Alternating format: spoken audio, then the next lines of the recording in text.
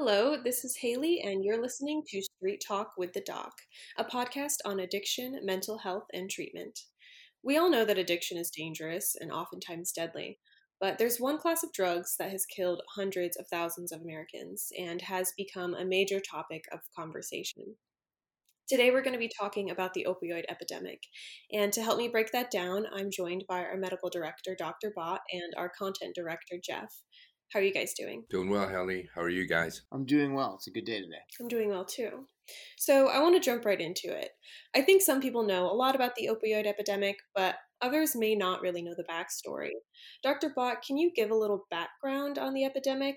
How and when did it start? That probably entails so much more than I probably going to be able to describe in the few moments that we have here today. But the epidemic has been around in probably in waves over the last few decades, and it's signified by the amount of deaths we are seeing in our country and around the world due to people using opioids.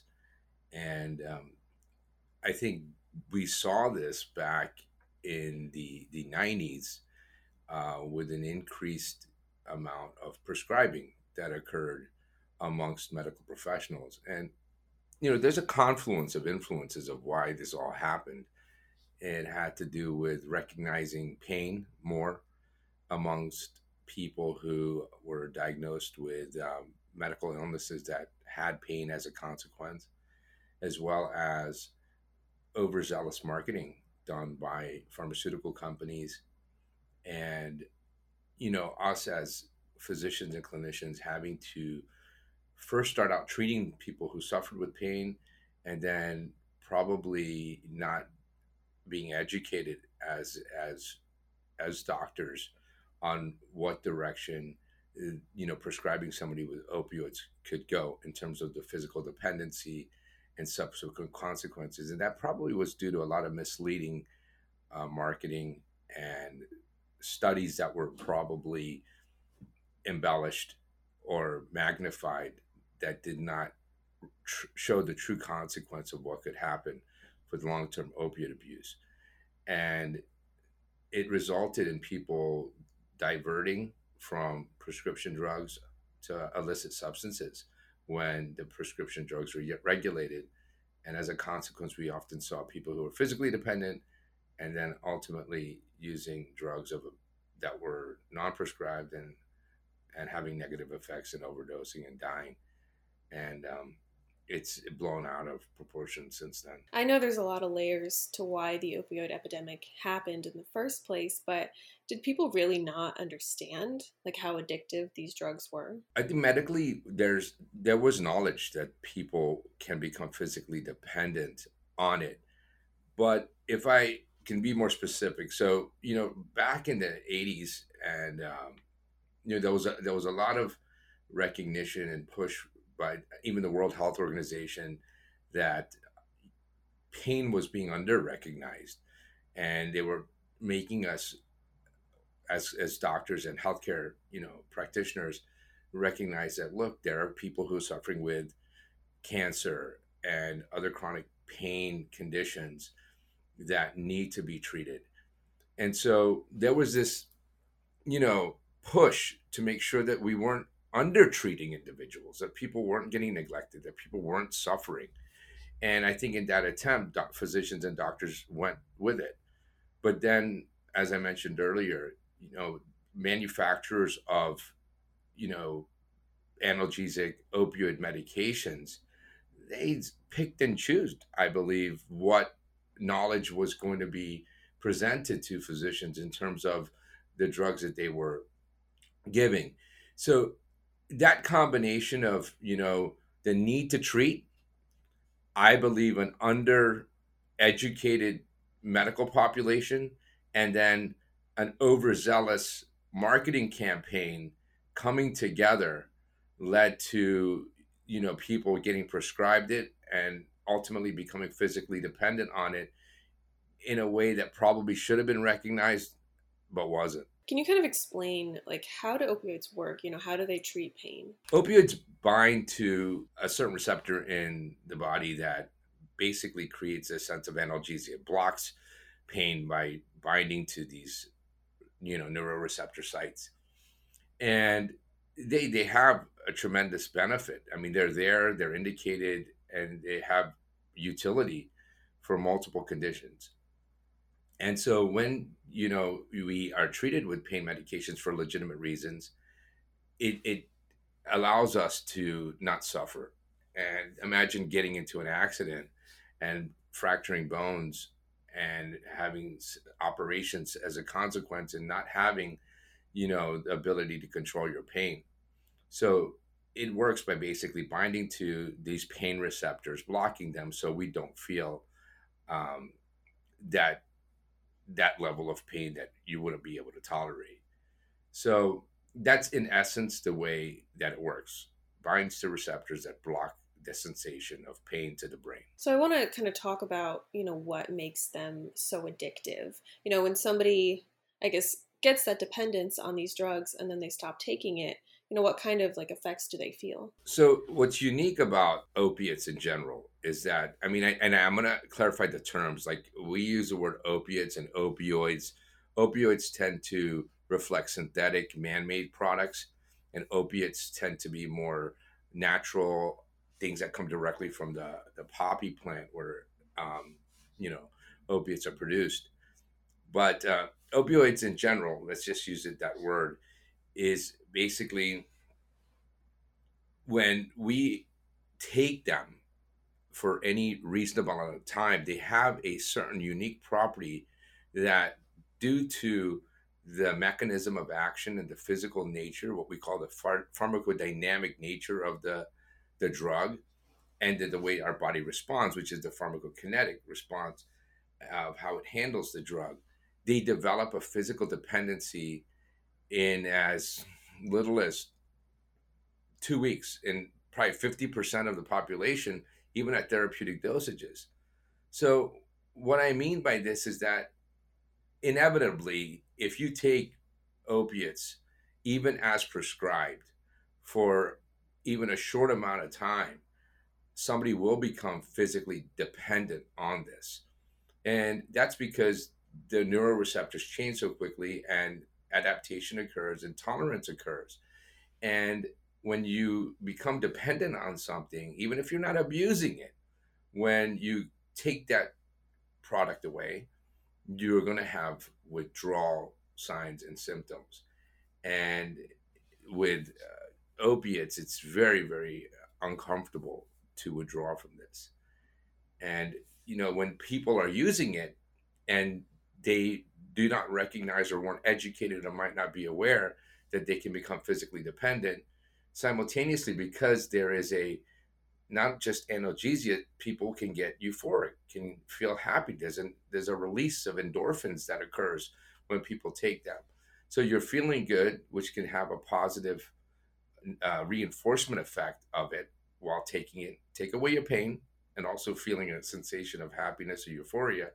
But when you stop taking it, you feel this considerable withdrawal effect after you become dependent, where you can have body aches, chills, diarrhea, nausea, vomiting. And so this combination makes it more addictive as a whole. So correct me if I'm wrong, but opioids are involved in the majority of drug overdoses, right? Yeah, what we're seeing now, I mean, there's a pre pandemic and post pandemic situation where we have seen some additional increase of other drugs, cocaine, methamphetamine, combination with benzodiazepines too. But yes, most recently in the last 10, 15 years, it has been opioids that we have seen that is the main drug causing these overdoses. Can you kind of explain what causes someone to overdose? It depends really on your situation, but often we saw it early on where people who were prescribed opiates legitimately for a medical condition, who became physically dependent on these agents. And after there were certain, regulations and put in place, because opiates are not really indicated for chronic long-term pain that's, non-cancerous in origin, or not secondary to, a real significant spinal cord or back issue where the pain is so chronic and so severe in nature, um, that you, like I mentioned before, you become physically dependent. And after this was recognized that people were um, becoming dependent, there was more regulation imposed. After that regulation imposed, people couldn't get those medications. Often they ended up, due to the dependency, going out on the street and having to seek out illegitimate, you know, opioid medications. And often this created a deficiency state. So once somebody became dependent and then didn't have it, their tolerance goes back down, they enter withdrawal. And then after periods where they are not, the tolerance goes down, then they go back to using it again.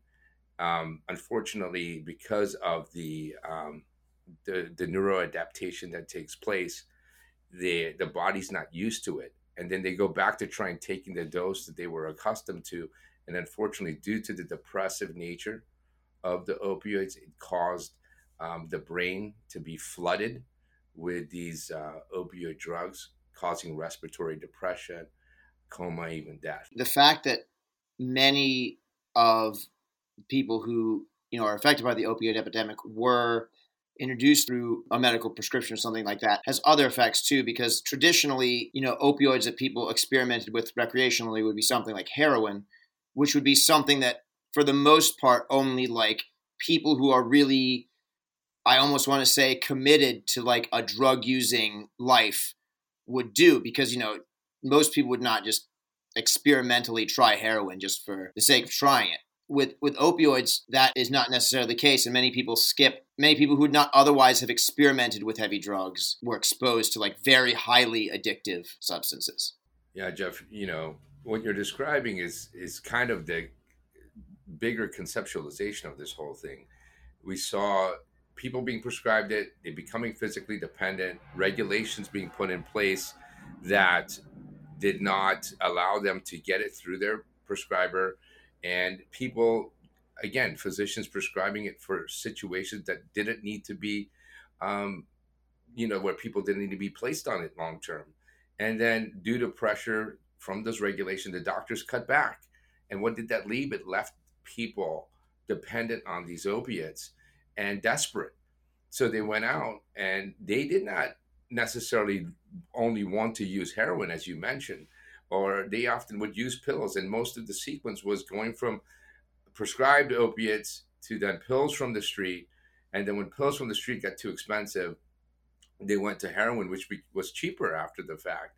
And unfortunately, due to how heroin is mixed and other things that it's cut with, their bodies did not know how they were going to react. And yeah, unfortunately, overdose was a consequence for all of this stuff. And it is very sad. Yeah, and you mentioned heroin. I also kind of wanted to talk about fentanyl a little bit, because I know that has been a contributing factor in the opioid epidemic. Why is that such a dangerous drug? Fentanyl is a synthetic product. It's a man-made product. And it is just so much more potent than all of these other things out there.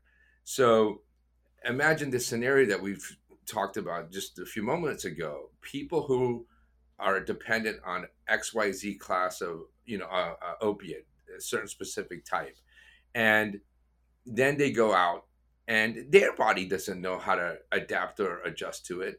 And they're going to go and take a product that might be cut with fentanyl.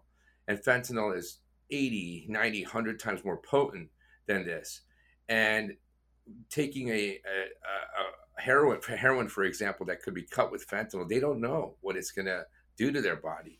And unfortunately, because of its potency, people are overdosing, because it's just that dangerous that trace amounts of it can kill somebody who might be naive or have never taken opiates before. It's that dangerous of a product. Before we move on from the topic of overdosing, I wanted to talk about what should somebody do in the event that someone is overdosing on opioids. Unfortunately, often people are alone when they're using, and if they're alone, there is no way to get help. If somebody is, and that's why we have so many deaths, if somebody is with somebody who is overdosed, calling 911 is where you need to go. I mean, these people can go straight from, again, overdosing, they become drowsy, lethargic, and then all of a sudden their body's respiratory system shuts down, oxygen to the brain is diminished, and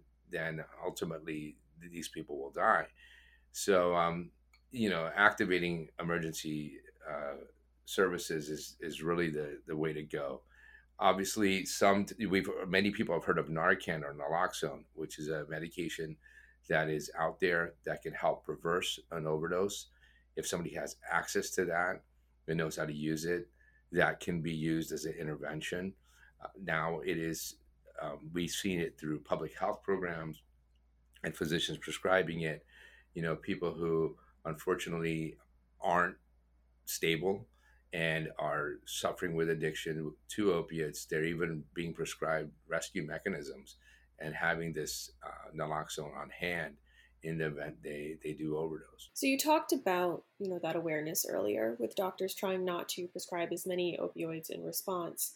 What kind of reform has been made due to the opioid epidemic? So when this was recognized, and again, not going back into all the confluence of causes that came together and caused this vicious storm, once it was recognized that opiates were being prescribed overzealously and they were creating a physical dependency in individuals, a lot of regulations came down to just limit the prescribing amount. So they started developing systems of risk mitigation systems. Often the pharmaceutical companies that got identified, and the CDC, different agencies, they started providing recommendations on who to prescribe it for, on what conditions you should prescribe it for, and for what duration you prescribe it for. Opioids really should be indicated for acute pain, for short term, the lowest dose for the shortest duration. And that's really how we should try and control this. And it should be done with a practitioner who is knowledgeable of the patient and keeps track of this.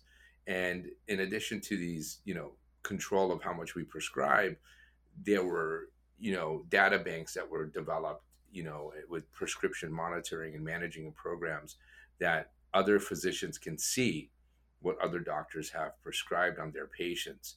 So there's a way to track the prescribing and dispensing of these things. So basically, the limitations on who, how much, what for were introduced to, and guidance on how to go from short acting to long acting opiates, and encouragement to use non-narcotic, non-opioid based pain medications on individuals. And those things have helped in terms of reforming what was going on previously. And in your opinion, are there things that you think still need to change? If so, what are they? A lot of education on addiction training, I think, still it's not as robust as it could be.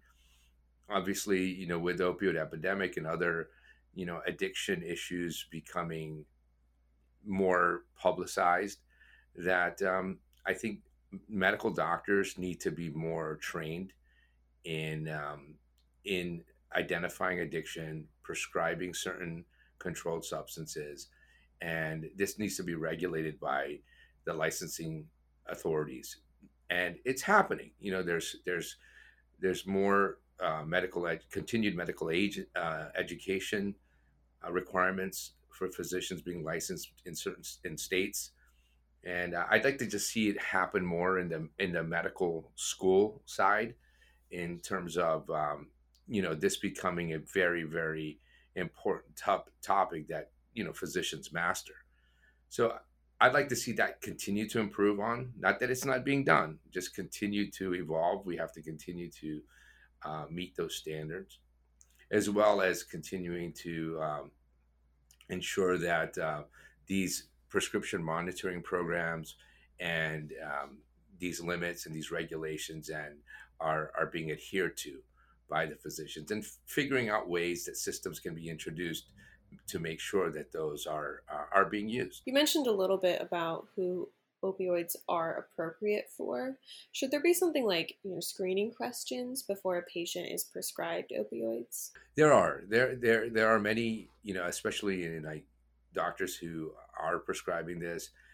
You have seen this evolution in many places where they do ask additional questions, basically about your underlying medical condition and also risk factors for other addictive symptoms.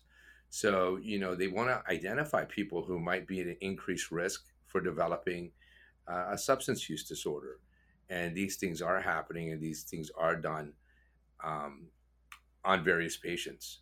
And it's important. That's one of the best things that is happening out there. For those who would be considered, high risk, are there other options to replace opioids? And again, when we talk about, you got to divide it into two classes of individuals. There are people who are probably at risk but have legitimate situations. Again, if I have a surgery or if I'm in an accident, I don't think there are many medications that are out there that might be able to control my pain. And at that time, we would have to use opioid medications to help control the pain. We don't want anybody to suffer. But at the same time, you know, as long as those things are controlled and limited to time and situation. And, for those people that are at risk, using non narcotic analgesics, non steroidal anti inflammatory drugs, people know them. I know people might hear this and say, wow, that doesn't control my pain. But often, that's the addicted mind that's speaking. There is also a situation, a syndrome where people develop this hyperalgesia or sense of heightened pain, sensation after being exposed to long-term analgesic medications, medications that control pain. So it's important to really look at the origin of the pain. So many people come to a physician and they'll be like, I have this, and they want the doctor to give them something without actually having the doctor do a proper workup. So if somebody's pain might be coming from an inflammatory condition, use an anti-inflammatory product. If somebody's pain is coming from a muscle disorder or a muscle spasm or a muscle tension, you use an anti-spasmodic agent or muscle relaxant. And if somebody is having, pain from a nerve condition, well, they're neuropathic agents. All of these agents that I just described are not narcotic, not opioid based medications. And these are where we need to open the repertoire of, treatment options. What are some of the signs, briefly, that someone is addicted to their prescription? A lot of times people will, I know this sounds like a cavalier for doctor shopping. We do see that. People will go to one physician and they will bounce around to other doctors. And that often is a sign. Then people going through their prescription medications quicker than they should. If you're given a month supply of medication, of any medication, not just opioids, and they're finishing it quicker, this is a red flag. What are they doing? Why are they, are they selling it? Are they using it? What's going on? So the burden falls not just on the patient, but on the prescriber to make sure that this is being, monitored, as well as the pharmacy that's dispensing this. So there's multiple levels where checks and balances can occur. Also, people appearing intoxicated, and when being that opiates are a significant depressant, and also cause euphoria. If you see these, behavioral changes where somebody's acting out of character, or nodding off or falling out, as we say it, when prior to overdosing, they're just like, looking like they passed out. Obviously, these are pretty apparent things that somebody has taken something or could have taken something, or something medically is wrong with them. So I think those are big ones, using a lot, um, doctor shopping, behavioral changes that are common with other substance use disorders, craving, and obviously withdrawal signs and symptoms. Withdrawal signs and symptoms might be after the fact, but they happen. They happen as a consequence of becoming physically dependent. So these are all things to look out for. And what should someone do if they kind of realize that they are addicted to their prescription? I want to separate physical dependency from addiction. As mentioned before, the nature, the character of an opioid product is one that can render you physically dependent even at therapeutic dosages. So people who've been taking long-term, you know, opiate medications, and they find themselves in an attempt to stop or cut down having withdrawal symptoms, and they're not abusing it, they need to speak with their doctor. They need to speak with them about how they can safely taper off and titrate down. And this should have been done up front. Patients need to be given education. They need to be told and provided literature. They need to even potentially sign agreements on what and how long they should be using these for, and hopefully avoid the physical dependency in the first place. But those who are now abusing it in an addictive manner, that aren't suffering from any pain condition, or their pain condition was treated and now resolved, and now have gone beyond dependency and are using it to have an altered sensation to get high. Well, these people need to obviously get help. When you're addicted, often you're not in the right sense of, right state of mind. Often you're not seeking out treatment. But obviously, we're here to encourage people who have a substance use disorder to seek treatment, because it is deadly. And opioids are a very deadly agent when they're used in the manner that we're speaking about. So getting help, seeking treatment, asking for help is and hopefully, if there's family members listening, recognizing these symptoms and keeping track of people who are at risk. Perfect. Thank you, Dr. Bott. And, I also wanted to say that too, if you or someone you know is abusing opioids, it's important to intervene and reach out for help, because so many deaths are preventable. AddictionCenter.com has some great resources, and our other episodes are also on there, as well as Spotify and Apple Podcasts. You can also write in a question to Dr. Bott on Addiction Center and check out some of the blogs he's written. Thank you to everyone who listened, and we hope to have you next time for another episode of Straight Talk with the Doc.